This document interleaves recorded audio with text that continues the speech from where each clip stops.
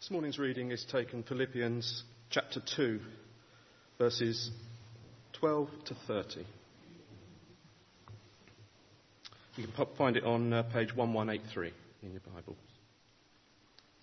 Therefore, my dear friends, as you have always obeyed, not only in my presence, but now, much more in my absence, continue to work out your salvation with fear and trembling.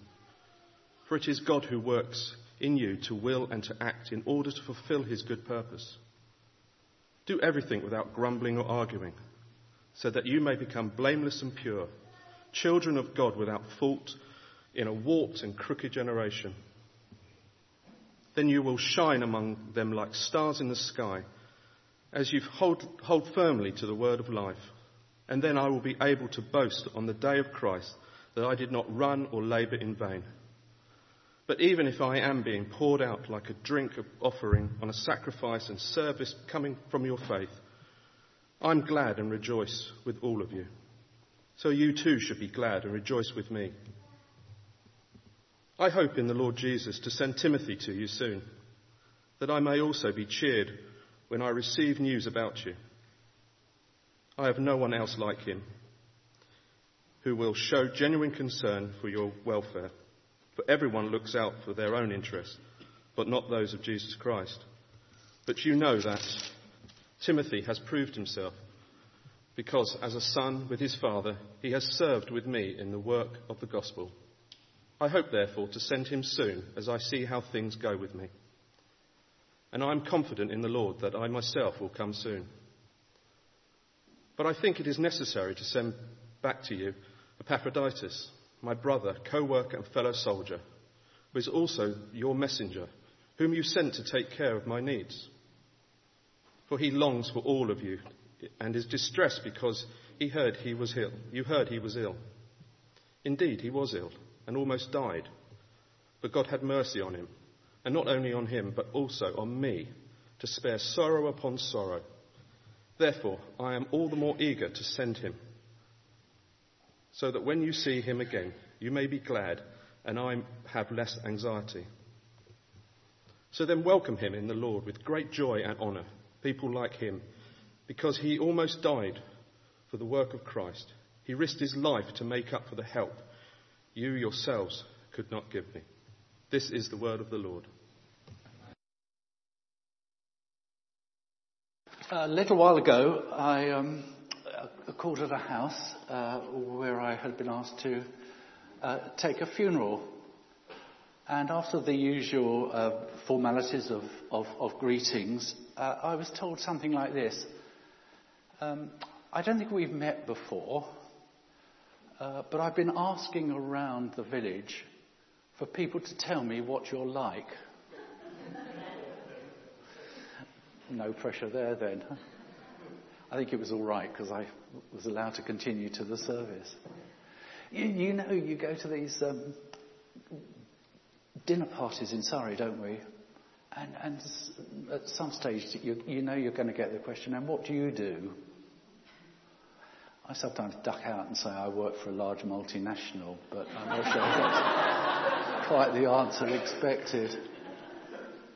But suppose instead of the question, what do you do, it was that question, what do you like? What would you say back? We're focusing today a bit on not what we do, but what we like. Not the actions we make, but the attitudes we bring to them. It's about who we are, not so much about what we do. And that's a bit of an uncomfortable place to be, isn't it? You know, we're in the season of choosing. We're about to choose a new vicar. And it would be easy to look at their CV and see all the things that they've done.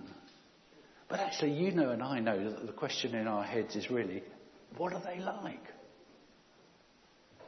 But it's a reverse question too.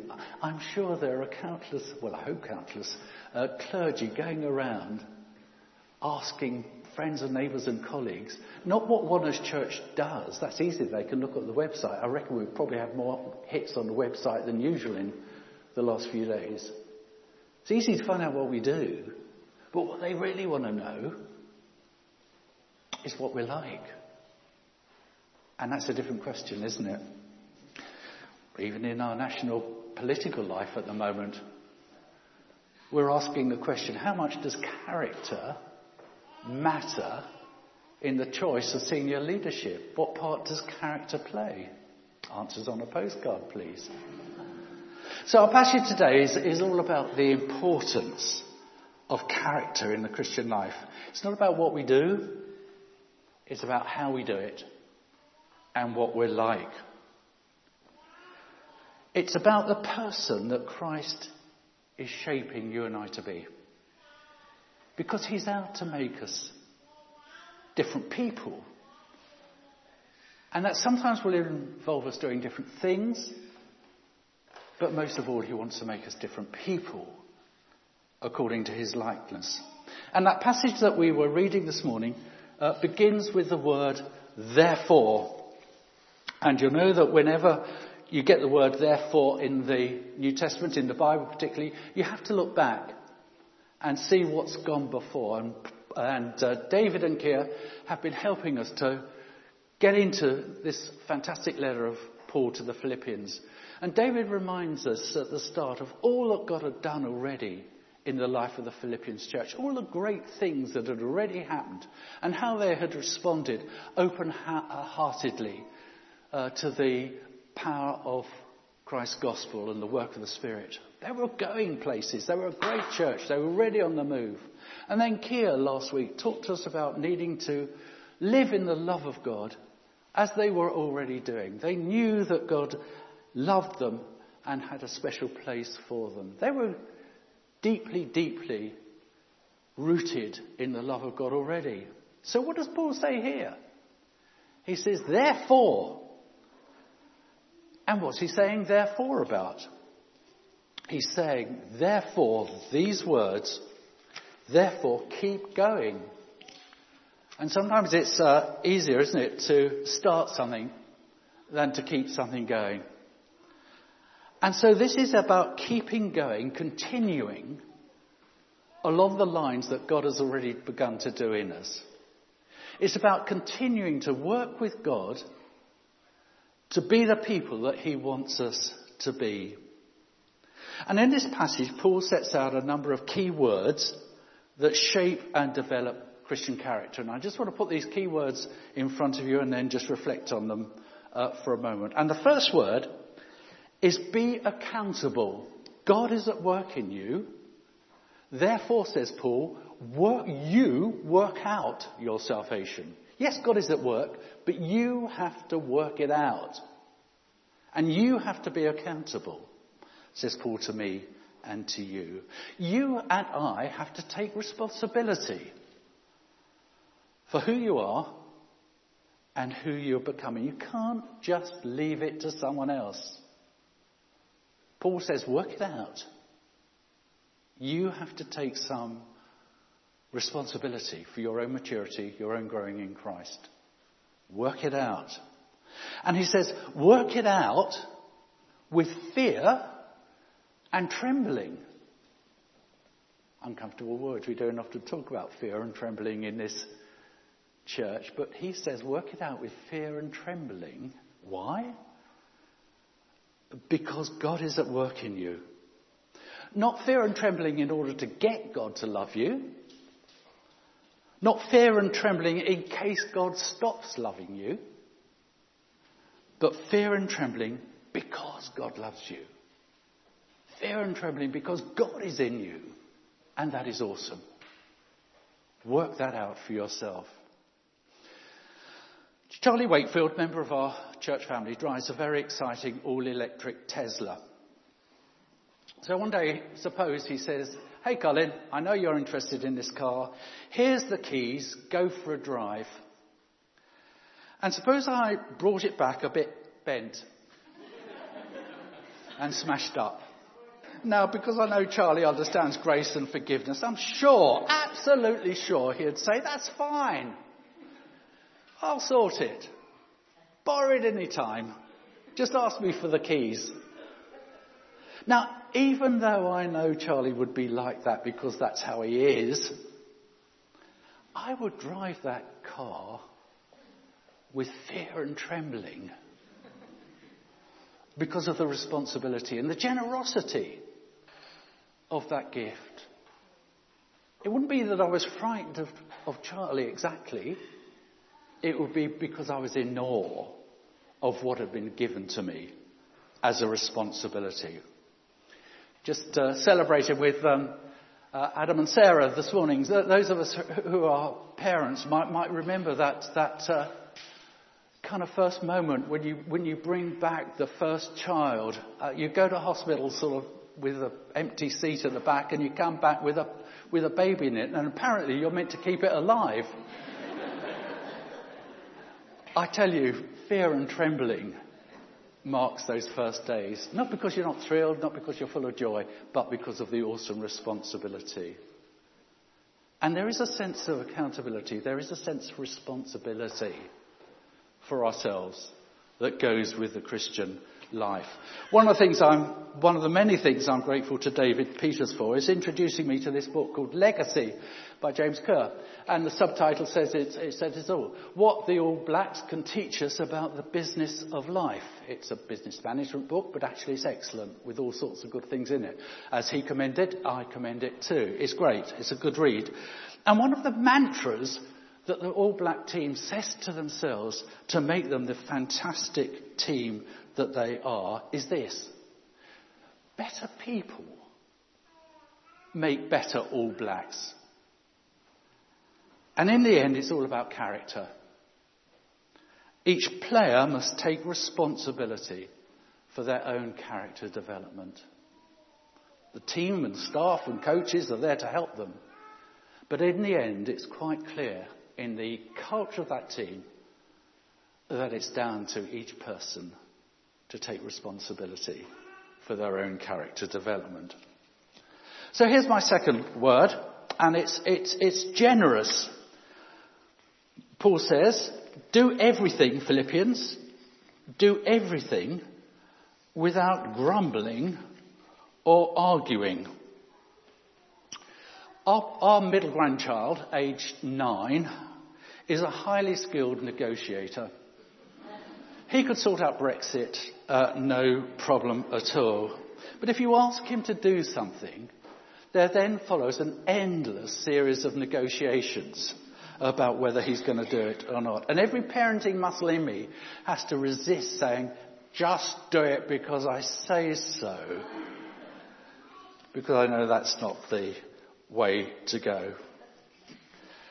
Do everything without grumbling or arguing. I love working with people who ask hard questions of me. I love people who are challenging me. I love people who come up with fresh ideas. That's great. But what I really like is that the same people who are challenging, who come up with fresh ideas, are also people who, when they take something on, just get on and do it. And there's no grumbling, but there's a lightness and generosity of spirit, which is great. So Paul says, do everything without complaining or grumbling. And do you see what Paul is saying there again? In a sense, it doesn't matter what you're doing, do everything. What matters is the spirit with which you do it, without grumbling or arguing. You can kill a good thing dead by doing it in the wrong spirit. And here's the thing, as I check my attitude to what I'm doing and why I'm doing it, as I check my attitude to that, so my character in Christ grows through doing it. I just read this week of this sort of little story which amused me. A little boy was being compelled by his father to sit down. And in the end, the little boy retorted, I'm sitting down on the outside, but I'm standing up on the inside. Do everything without complaining or arguing. Our inner attitude in the end does count before God. And heartfelt and wholehearted obedience is both an expression of our love and loyalty to God and also the means of growing in it too. Is that rather yucky phrase? But actually I think it's got something about it. We need to cultivate that attitude of gratitude about all we do. One of the rules of life, it seems to me, about British life is that whenever there's a hole in the ground, in the road, there's always a group of men standing around it looking into it. And yesterday morning I turned up at church to do something or other, and there was a hole in the ground outside, and there was a group of men standing around it. And it was a manhole, and they were digging out the most appalling amount of yuck you've ever seen. And they were clearing the drains of our church. But here's the thing, they were smiling as they were doing it, and it lightened my spirit, an attitude of gratitude. And so here's my third word, which is confidence, not arrogance, but confidence that God is living and working in me. All of us live with an imposter syndrome, don't we? Am I really up to this? Does God really love me? Am I really that important in God's life? Is it really true that I've got a contribution to make to God's kingdom on earth? Is it really me? I'm not sure I can see myself there. And God says, yes, it is you. Yes, it is you. Because I am at work in you. And I can make you the person that you are intended to be. And there's a sense in which we have to trust that God knows what he's doing with our lives.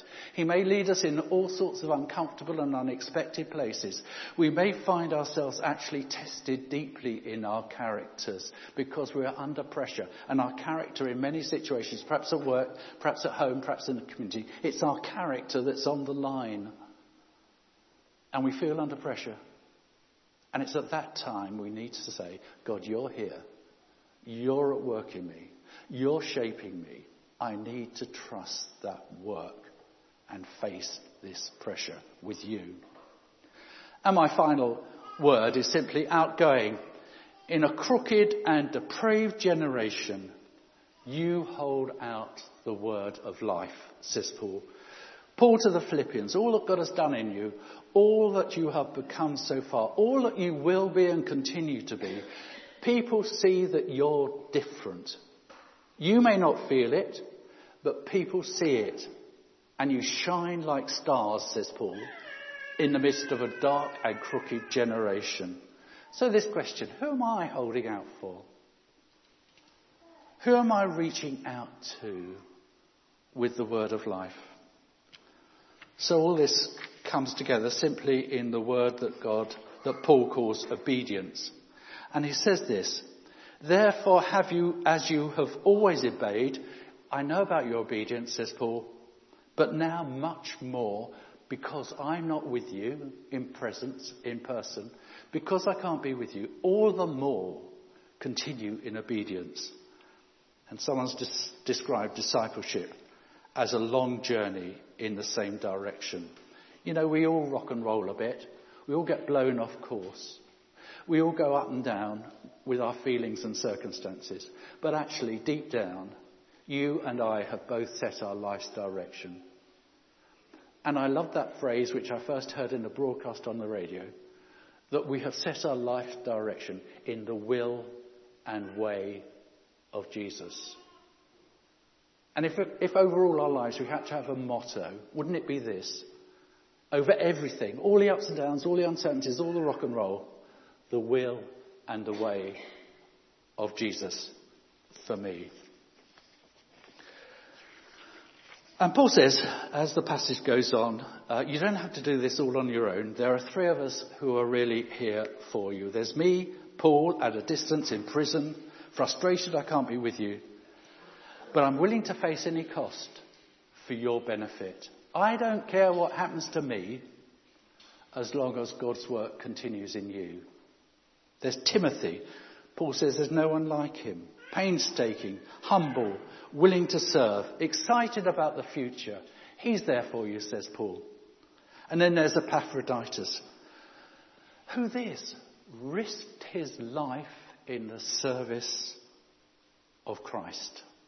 Be an interesting question to our candidates, wouldn't it? By the way, have you ever risked your life in the service of Christ? But there are people who are there to help us, surround us, support us.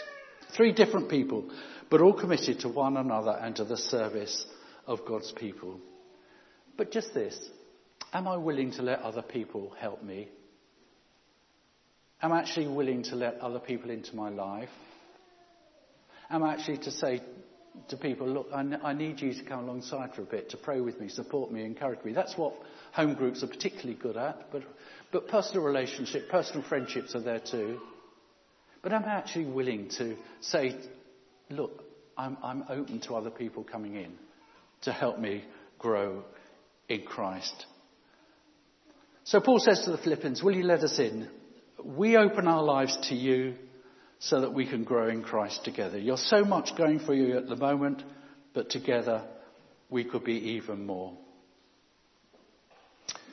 I was at a church in Cambridge last Sunday, and as it happens there, the speaker was also talking about Christian character.